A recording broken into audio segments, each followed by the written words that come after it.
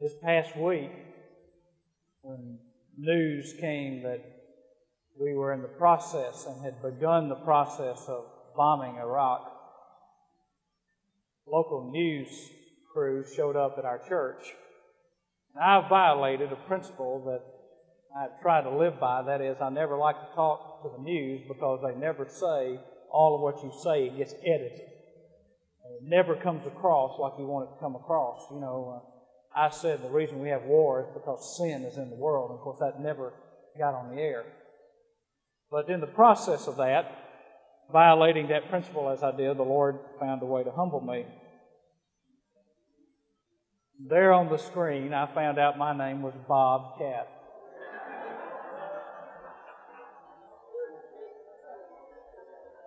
I don't have a B in my name anywhere.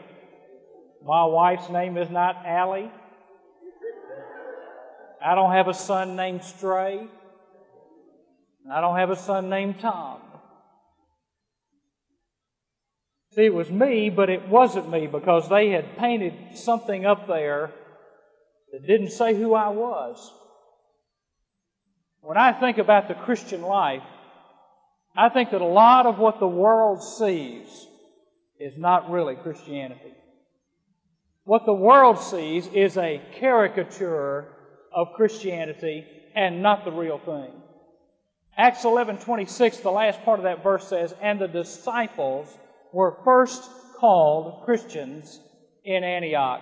It seemed that in looking at their lives, that the only word to describe them was Christian, little Christ, like Jesus, like Christ.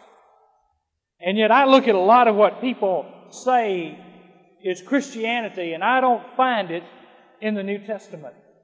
In fact, sometimes in witnessing to people, they'll say, "Oh, well, I'm a Christian." But by their actions and their attitudes, when I compare it to what God's Word says, I have to say that's not Christianity. And I believe that the reason people reject Christianity in America today is not because they're rejecting Christianity. They're rejecting a caricature of the real thing. They haven't seen Christianity in most believers.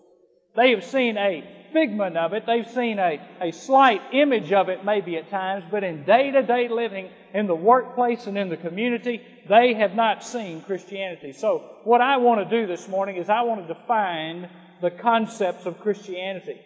Because if you're going to understand what a Christian is, and understand what Christianity is, and understand spirituality, then you've got to understand what it's not. There are some things that it is, and there are some things that it's not. And if a person is in this room this morning, and you've rejected Christianity, I want to submit to you, you may have rejected a caricature of Christianity and not Christianity. So if you walk out of here this morning and reject Christianity, I want you to know what you're rejecting. Not somebody's interpretation of it, not some backslider's view of what Christianity is, but what God's Word says Christianity is. There are several characteristics, and we'll try to get through them this morning. Number one, Christianity is not a crisis, but a process. Christianity is not a crisis, but a process. 2 Peter 3:18 says, "But grow in the grace and knowledge of our Lord and Savior Jesus Christ. To Him be glory, both now and to the day of eternity. Amen." Grow in grace and knowledge of the Lord Jesus Christ. Turn, if you would, to Luke 14. Luke 14. Yes, it is a crisis. There is in many lives a Damascus Road experience. But in the majority of people who have been raised in the church, it is an outgrowth of the planted seed and the watering in Bible study and in church. And that person grows into their relationship with the Lord, and they can't look back and say, "I used to be a drug addict," or I used to be a prostitute," or "I used to be this." And we sometimes think that if everybody doesn't have a Damascus Road experience, they haven't been saved. My friend, I know some of the godliest people in this world that can't tell you what night it was they were saved. But they're saved because they know Jesus Christ in a personal way. There was a moment when they passed from death unto life, and their life has been a life of growth. Yes, it's been spiritual highs, but their life is not judged by the spiritual highs and by the crisis events. There's a distinguishing between cause and effect. Jesus is talking to multitudes who are following Him in Luke 14, beginning in verse 25. And He says, "Now great multitudes were going along with Him. And He turned and said to them, If anyone comes to me and does not hate his own father, mother, wife, children, brothers, sisters, yes, even his own life, he cannot be my disciple. Whosoever does not carry his own cross and come after me cannot be my disciple. For which one of you, when he wants to build a tower, does not first sit down and calculate the cost to see if he has enough to complete it? Otherwise, when he has laid a foundation and is not able to finish, all who observe it begin to ridicule him, saying, This man began to build and was not able to finish. Or what king, when he sets out to meet another king in battle, will not first sit down and take counsel whether he is strong enough with 10,000 to encounter one coming against him with 20,000? Or else, while the other is still far away, he sends a delegation and asks terms of peace. So therefore, no one of you can be my disciples who does not give up all his own possessions. Therefore, salt is good. But if even salt has become tasteless, with what will it be seasoned? It is useless either for the soil or for the manure pile. It is thrown out. He who has ears, let him hear." One of the things that you and I need to understand is that God does not cater to our flesh. You see, our flesh wants Christianity to come in a crisis moment and then it's over with. We don't want to go through the process. As long as there's a carnival atmosphere, as long as there's some rah-rah, as long as we don't have to discipline ourselves or pay any price, that's great. Our flesh just wants to get it over with and then somehow enter into heaven without any cost on our part, without any discipline, without any growth or any pruning. And yet we know that if a fruit tree is to bear fruit, it has to be pruned. Why? So it'll bear more fruit. And you meet Christians all over this country who say they hate the pruning process. I mean, they start getting pruned and the Lord starts working on them and they go, "Oh God, what is happening to me?" And if they would listen, they would hear God answering them saying, "I'm answering your prayer. You asked me to make you like Jesus, and I'm taking those things out of you that don't look like Jesus." God is in the process of working in our lives, and that process never ends. It is a part of the divine curriculum. And you and I never graduate from the school of discipleship as long as we live. We are ever becoming like Christ. Yes, there is a crisis. Yes, there is a moment when somebody's saved. But if that crisis does not produce a process, you've got to question the crisis. There must be the process. Secondly, the Christian life is not based on knowledge, but obedience. Christian life is not based on knowledge, but obedience. It is not enough to write in the margin of your Bible or to write in a notebook. You've got to let God write it on your heart. It is not based on knowledge, but obedience. Turn, if you would, to James chapter 4, verse 17. James 4, verse 17. James 4:17 alone, just by itself, if you didn't have any other verse in the Bible, would wipe out most believers. I mean, it would destroy most people who called themselves believers.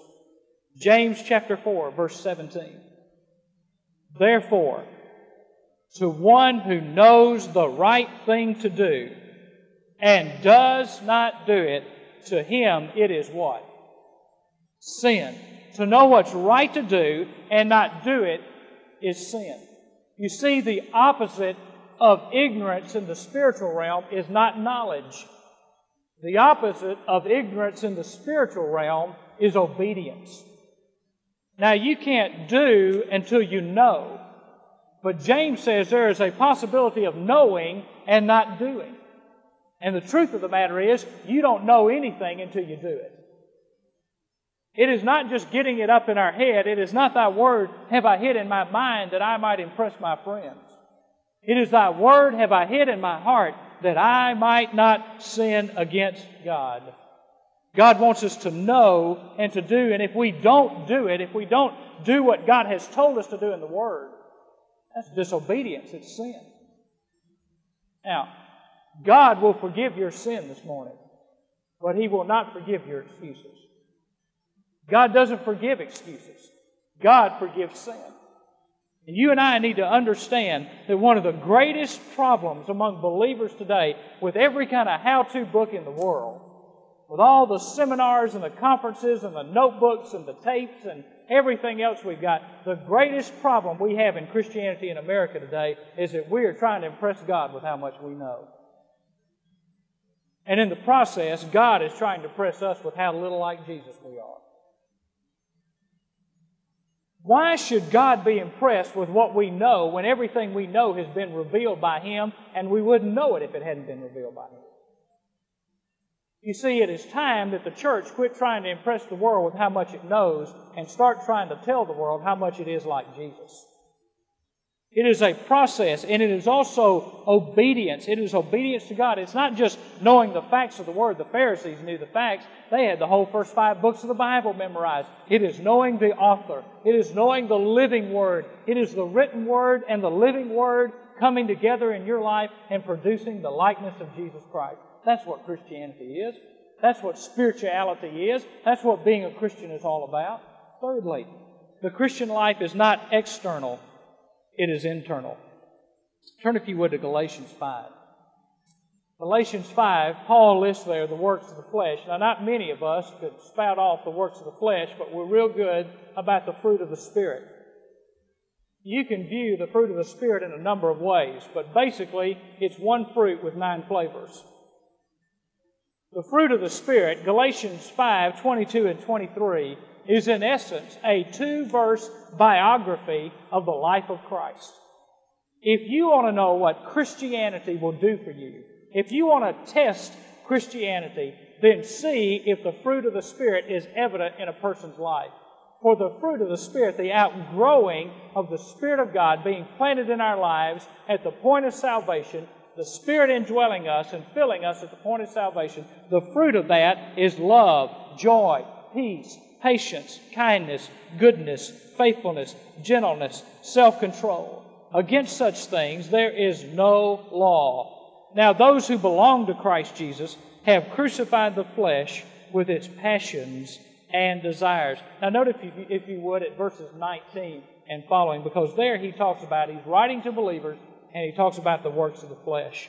Now the deeds of the flesh are evident, which are immorality, impurity, sensuality, idolatry, sorcery, enmities, strife, jealousy, outburst of anger, disputes, dissensions, factions, envying, drunkenness, carousing, and things like these, of which I forewarn you, just as I have forewarned you that those who practice such things shall not inherit the kingdom of God. This is the stuff that comes right off the assembly line of our flesh. The works of the flesh, the byproducts, the natural results of the flesh are these things that he mentions. It comes right off the assembly line. God is trying to get our attention and let us know that the Christian life is not external, it's internal. It's the fruit of the Spirit. We need to quit trying to strap on the external and start letting the internal live out through the external. Quit trying to place it on us and let it get in us and come out of us.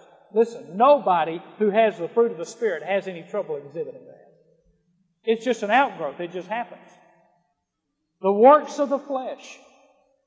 And you can look at that list of the works of the flesh and you can find churches this morning that have some of that stuff going. Strife, jealousy, envy, outbursts of anger. My soul, that's going on in a lot of churches today. I'll never forget at Faith Week last year. Tuesday night, Brother Manley was going to be speaking. And that service hadn't quite been prayed through like it should have been. And some things happened that were inappropriate at that moment. And it got a little out of hand. And there was a heaviness, uncertainty. I personally had fear about it. And I remember that Manley never said anything to the people who did it. He just got up and folded his hands, and leaned over into the microphone and said, "Not everything that happens in the house of God is in God." You know, there's an enormous amount of truth in that. Just because it has God's name on it, just because it's bannered under Christianity, just because somebody says, "I'm a Christian," doesn't mean that God's in that. There are a lot of folks who are living in the works of the flesh, such things as these and doing it in the name of God. Not everything that happens in the name of God is of God. It first of all begins with the internal. And yet there are people who have made themselves self-appointed fruit inspectors. Always going around to see if they can figure out if you've got the fruit of the Spirit or not. Friend, I've discovered something about my life. When God is doing what He wants to do in my life, I don't have much time checking out the fruit of other people. There's a tree. In fact, I was told during the Sunday school hour, it is the city street tree of Albany. It's the live oak tree. There's an interesting characteristic about a live oak tree. They're very common in the Southwest. We had a number of them in our yard in Ada, and one of the characteristics is the leaves never fall off until new leaves push them out. They stay there and they stay on the tree, but they die, but they never just fall off and lay there on the ground until new life, the sap in the spring, comes up through the tree, and new life forces the old leaf off, and a new leaf comes out. You know what happens to us? We spend all our time trying to pick the old leaves off people's lives, when if we just get them to let the spiritual sap start flowing, the old leaves would fall off, and the new leaf, the new life in Christ would be evident to all. Just let the spiritual sap flow. Just let the Holy Spirit get going and moving in your life, and all that junk will fall off by itself. You don't need to go around picking it off. It'll fall off when it's time. Number 4, the Christian life is not automatic. It's cultivated. The Christian life is not automatic. It is cultivated. 1 Corinthians chapter 9, verse 24. 1 Corinthians chapter 9, verse 24.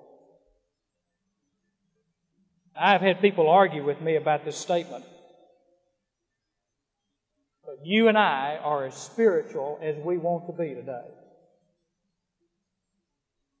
Right now, in your life, you're exactly where you want to be spiritually. You say, well, no, I'm not. Yes, you are. You're right where you want to be. I have never met a person who walked up to me and said, oh, Pastor, I couldn't help it. I didn't want to be spiritual, but I woke up this morning and here I was. A giant, a man of God. I didn't intend it. I didn't plan it. In fact, I tried to resist it. I didn't care anything about being spiritual, but it just kind of, I went to bed and the alarm went off and I woke up and all of a sudden there was a glow about me. I kind of looked like Moses coming off that mountain after seeing the burning bush. People had to hide their faces from me because the glory of the Lord was on my life so much that they just couldn't even imagine being in my presence. And I didn't intend for any of that to happen. Friends, nobody gets spiritual automatically. Now, you can be filled with the Spirit in a moment. But a baby Christian can be filled with the Spirit. Spirituality has to be cultivated and developed in our lives. And so Paul comes and he says in verse 24, do you not know that those who run in a race all run, but only one receives the prize? Run in such a way that you may win. And everyone who competes in the games exercises self-control in all things. They then do it to receive a perishable wreath, but we an imperishable. Therefore, I run in such a way as not without aim. I box in such a way as not beating the air, but I buffet my body and make it my slave, lest possibly, after I have preached to others, I myself should be disqualified. Now listen. If it was possible for the Apostle Paul to feel that he could be disqualified, where does that put you and I? Paul said, I don't run without an aim. I have a goal, I have a track, I have a lane in which I'm running. And I don't want to get to the point at the end of my life where I am disqualified, that I've violated the way God wanted me to run. He cultivated a discipline in his life. There are a lot of showtime Christians. Just like there are a lot of showtime athletes. I watched part of the Senior Bowl yesterday, and they talk about, well, this guy's going to be an 8th round draft pick, and this guy's going to be a 1st round draft pick. I tell you what's going to make the difference. It doesn't matter whether they go in the 1st round or the last round. It's going to make the difference who wants it the most. Because who wants it the most sometimes takes precedent over talent. There are a lot of talented guys that never made it in pro athletics. You know why? They didn't want to pay the price. They just wanted to show up for showtime.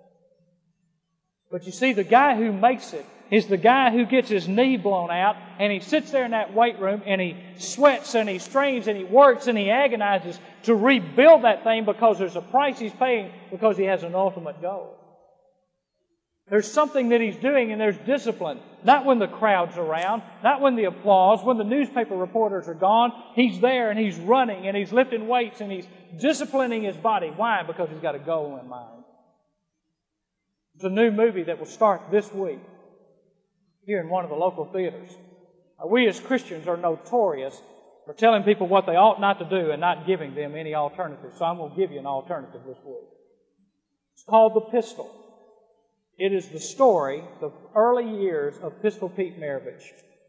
I saw it last week in a preview, and it is an incredible movie. Not one word of profanity in it. I just don't know how anybody's going to enjoy it. No nudity. Nobody gets shot. No bodies are maimed. I mean, it's just a family movie. In fact, it's so family that no major studio would pick it up because they said nobody wants to see those kind of movies anymore. Well, now, Christian community, let me encourage you to do something. Don't gripe about R and NC-17 movies if you don't go see the good ones that are worth going to see. Put some feet to your words and see something that's good for the family to see. And I saw it, and it reminded me of reading Pete's book and some of the things that he said after he became a believer. Do you know that by the time he was in the 8th grade, he had practiced basketball 10,000 hours of his life?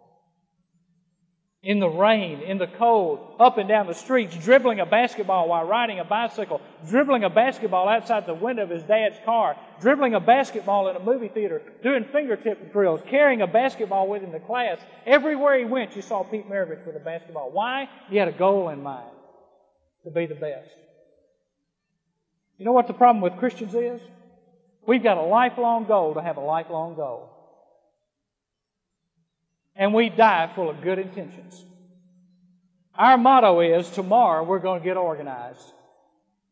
I mean, we're going to get around to it, but the problem is most of us will end up disqualified and castaways because we do not understand what Paul said, nor do we understand what the psalmist said when he says, as the deer pants for the watered brook, so my soul pants for thee, O God. We don't know that kind of pursuit after God. We don't understand fully in our society of easy believism what Jesus meant when He said, blessed are those who hunger and thirst after righteousness. We die full of good intentions. One day we're going to get around to it. The Christian life is not automatic. It's cultivated. Listen, friend, you don't have to twist God's arm for you to become a spiritual giant. There's nothing God's given anybody in this world that's not available to you if you'll be available to God. If you just allow Him to cultivate it. So that brings us to number 5. The Christian life is not a list of rules, it's a life relationship. It is not a list of rules, it is a life relationship. Turn, if you would, to Titus chapter 3. Titus chapter 3. Jesus said in John 14:20, in that day you shall know that I am in the Father, and you are in me, and I in you. I guess one of the greatest dangers of the Christian life is that it so easily deteriorates to rituals and rules and tradition. Hey, the greatest thing God could do for the church in America is to so put us in a crisis that we'd chuck the rules, chuck the rituals, and chuck the traditions and find out who Jesus really is. I'm convinced the reason we can't reach any more lost people than we do is because they can't get by the list of rules that we have put in our foyers and outside our buildings that says if you don't look like this, act like this, talk like this, dress like this, have this color skin, smell like this, you can't be in our building. My friend, that's not New Testament. You could justify it with pious religion, but you can't justify it in the New Testament. Religion so much deteriorates into legalism and license, or one extreme or the other, and every church has got their list of rules. Some churches have got the filthy 5. Others have got the nasty 9. Some of them have got the dirty dozen. And they change. Used to be card playing, bridge. Oh man, preachers would get up in the 50s and preach against bridge, and women were going to hell for playing bridge. I tell you what the Bible says. The Bible says those women are more likely to go to hell for running their mouths and gossiping than they are for playing bridge. Wearing pants. Boy, what a rule. I remember what my wife said when we moved to Kansas City, and it was 22 degrees below zero. She said, pants or no pants, I'm going warm tonight. Rules, regulations. We come up with all kind of things. Now, there are some churches that preach against fingernail polish. Boy, now that's what Jesus died for, so women wouldn't wear fingernail polish. Friends, I think the cross is bigger than those kind of things. Christianity is not a list of rules. It is a relationship. You ever been in a church that didn't like Domino's? I'm not talking about pizza. I'm talking about Domino's. Silly stuff, cultural stuff. What's wrong and taboo in one part of the country is not taboo in another part of the country, and people walk around, lost people move from one state to another, and they get confused. Well, I thought that was Christianity. No, that's not Christianity. This is Christianity over here. You don't do that. Well, we could do it over here. That doesn't make any difference. You cross the Mississippi River, son. It ain't like that over here. When will we tell the lost world that it's not rules, it's a relationship? Friend, you can keep every rule that every Pharisee can think of on this side of the kingdom of God and go to hell. But if you do not have a life relationship with Jesus Christ, you can't make it. Titus chapter 3, verses 5 through 7. Titus chapter 3, verses 5 through 7. He saved us, not on the basis of deeds which we have done in righteousness, but according to His mercy, by the washing of regeneration and renewing by the Holy Spirit, whom He poured out upon us richly through Jesus Christ, our Savior. That being justified by not playing dominoes, by not playing cards, and by not wearing pants, and by not going to these things, we might be made heirs according to the hope of eternal life. Is that what it says? Justified by what? His what? His grace. Did He say man's rules in there? He said His grace. My friends, listen, grace will keep you out of more than rules will ever keep you out of. When you get a picture of what Jesus did for you on the cross, brother, nobody has to put a set of rules up for you, because when you understand what Christ did for you, your desire is to be holy as He is holy. Your desire is to walk with Him, and it is to develop a relationship with Him. And rules are a caricature of the real thing. Jesus had problems with the Pharisees the whole time He was on earth because they kept setting up rules. They didn't want Him to heal on the Sabbath, and Jesus was more concerned about people than He was keeping the Pharisees' rules. Now, friends, if you're going to be like Jesus, you've got to be more concerned about people than keeping rules. Relationship. It is a holy relationship. When my wife and I got married, we did not sit down and say, now, here are the rules of this household. Oh, it's a relationship. The preacher didn't ask us if I promised to do this and do that and do that. He asked me everything I promised to do. He asked me, did I promise to maintain the relationship? There are no rules in our kitchen that says my wife has to make the beds, or she has to do this, or she has to do that. Why? Because it's a relationship. I love her whether she makes the beds or not. You see, there's nothing in my house that says I've got to run the vacuum cleaner. But I kind of like to do it. One thing, I can talk to myself and nobody can hear me.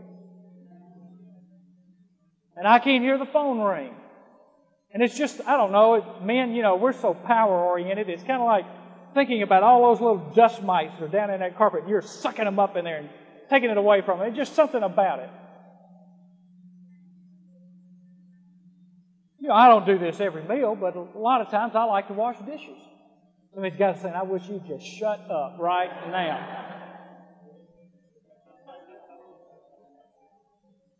I mean, sometimes I enjoy washing dishes. Now, my wife didn't say, you better wash the dishes. And I don't say to her, you better clean the house. You know why? Because our concern is for the mutual good of that home, and nobody has to set down rules for us to build the mutual good of that home. Built on relationship. Our discipline, our interaction of our children, everything we do has to be built on a relationship. And if you want to grow, friends, Get out of the rule business and get in the relationship business. You don't have to tell anybody that's in love with Jesus to quit doing anything. Jesus will tell them for you.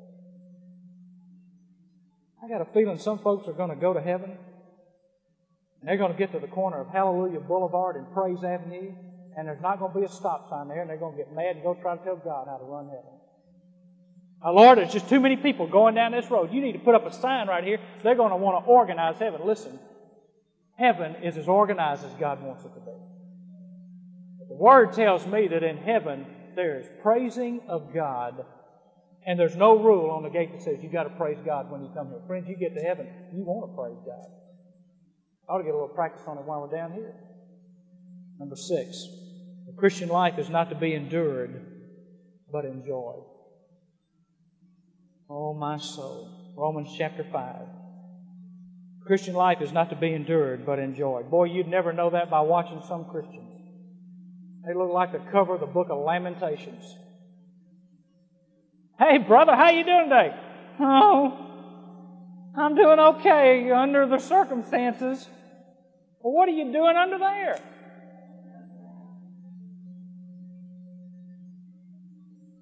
If you've ever been to the prison where they tied Paul up in Rome, you know that the street sewage and water runs down into that prison. It is a moldy, musty, dark, cavernous area. Slime and mildew there. Rats running around as long as your arm. Paul sitting in that prison, getting his head cut off, said, "Rejoice in the Lord always." And again I say rejoice. Christian life is not to be endured, it is to be enjoyed. Romans chapter 5, verses 1 through 5. Paul says, "Therefore, having been justified by faith, we have peace with God through our Lord Jesus Christ, through whom also we have obtained our introduction by faith into this grace in which we stand. And we exalt in the hope of the glory of God." Whoo, praise the Lord. We exalt in the hope of the glory of God. Let's just stop right there. The only problem is Paul kept writing. And not only this, but we also exalt in our tribulations, knowing that tribulation brings perseverance, and perseverance proven character, and proven character hope. And hope does not disappoint, because the love of God has been poured out within our hearts through the Holy Spirit who was given us. You ever met this Christian?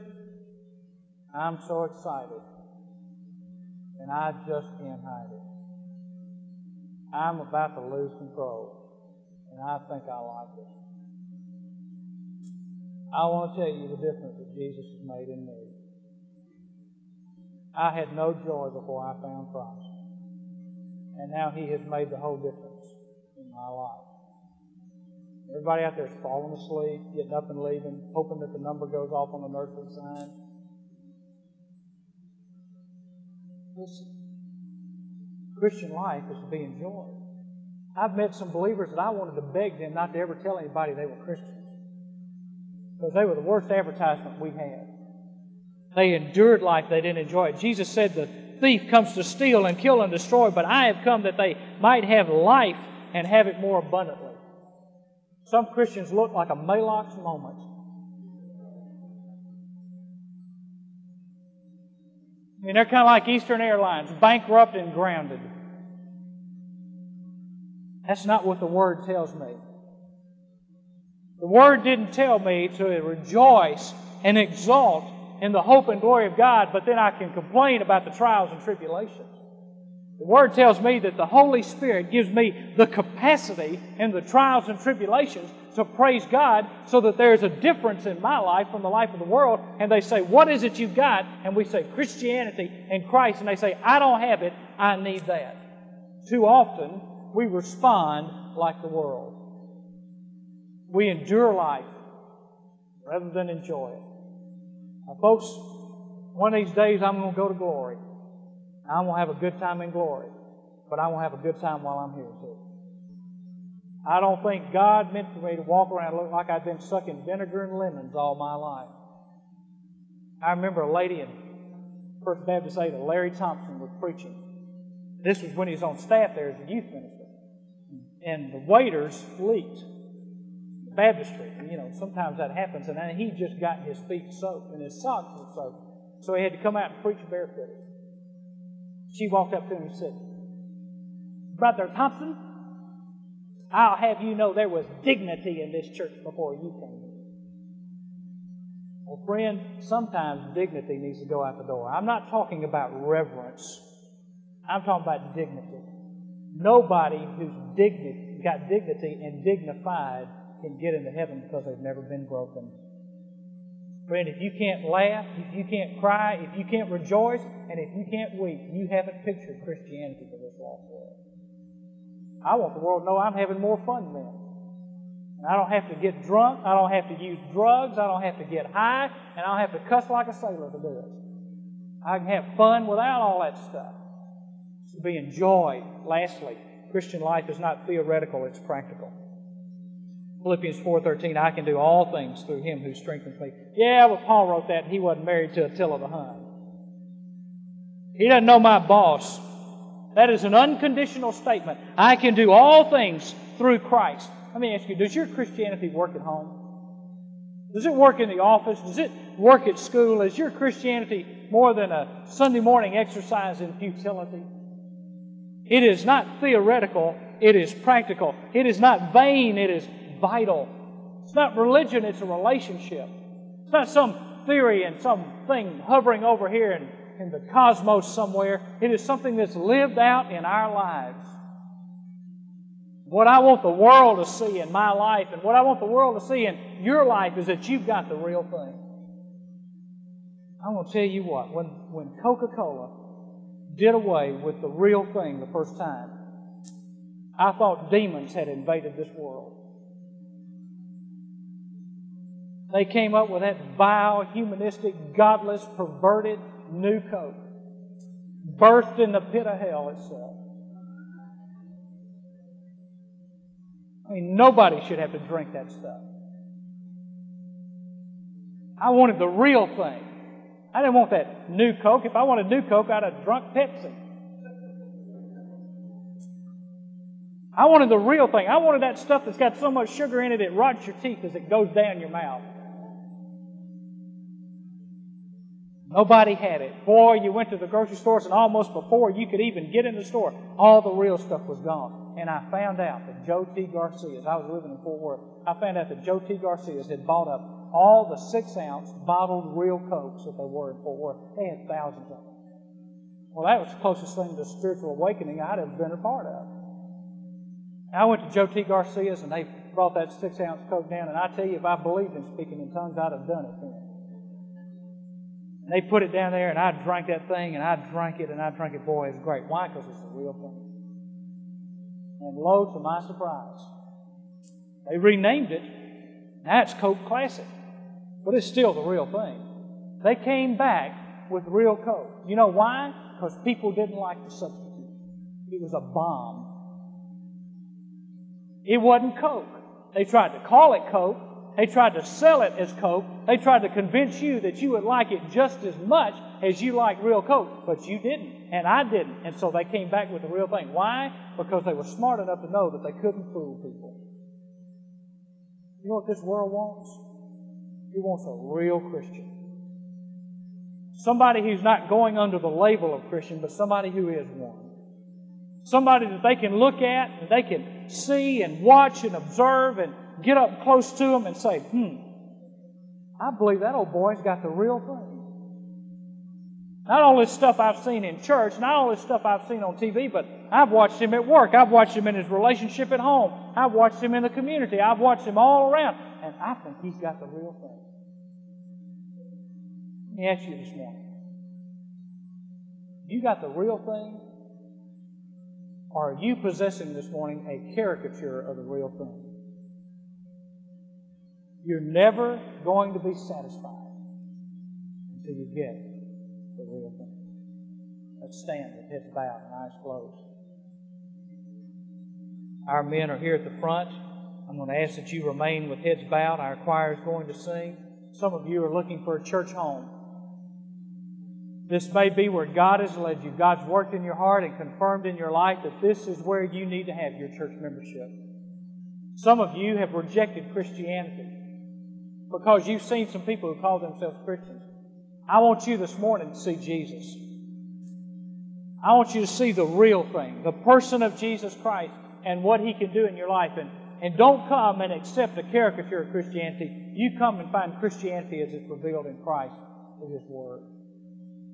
Some of you may have been buying into the lies of the caricatures and thinking that if you just did all of that, if you kept the rules, if you just got some knowledge, if you on the outside you looked good, if you wore the facade, you'd be okay. And this morning the Holy Spirit of God has spoken to your heart, and you know that there needs to be a renewed commitment to following after Christ and without apology.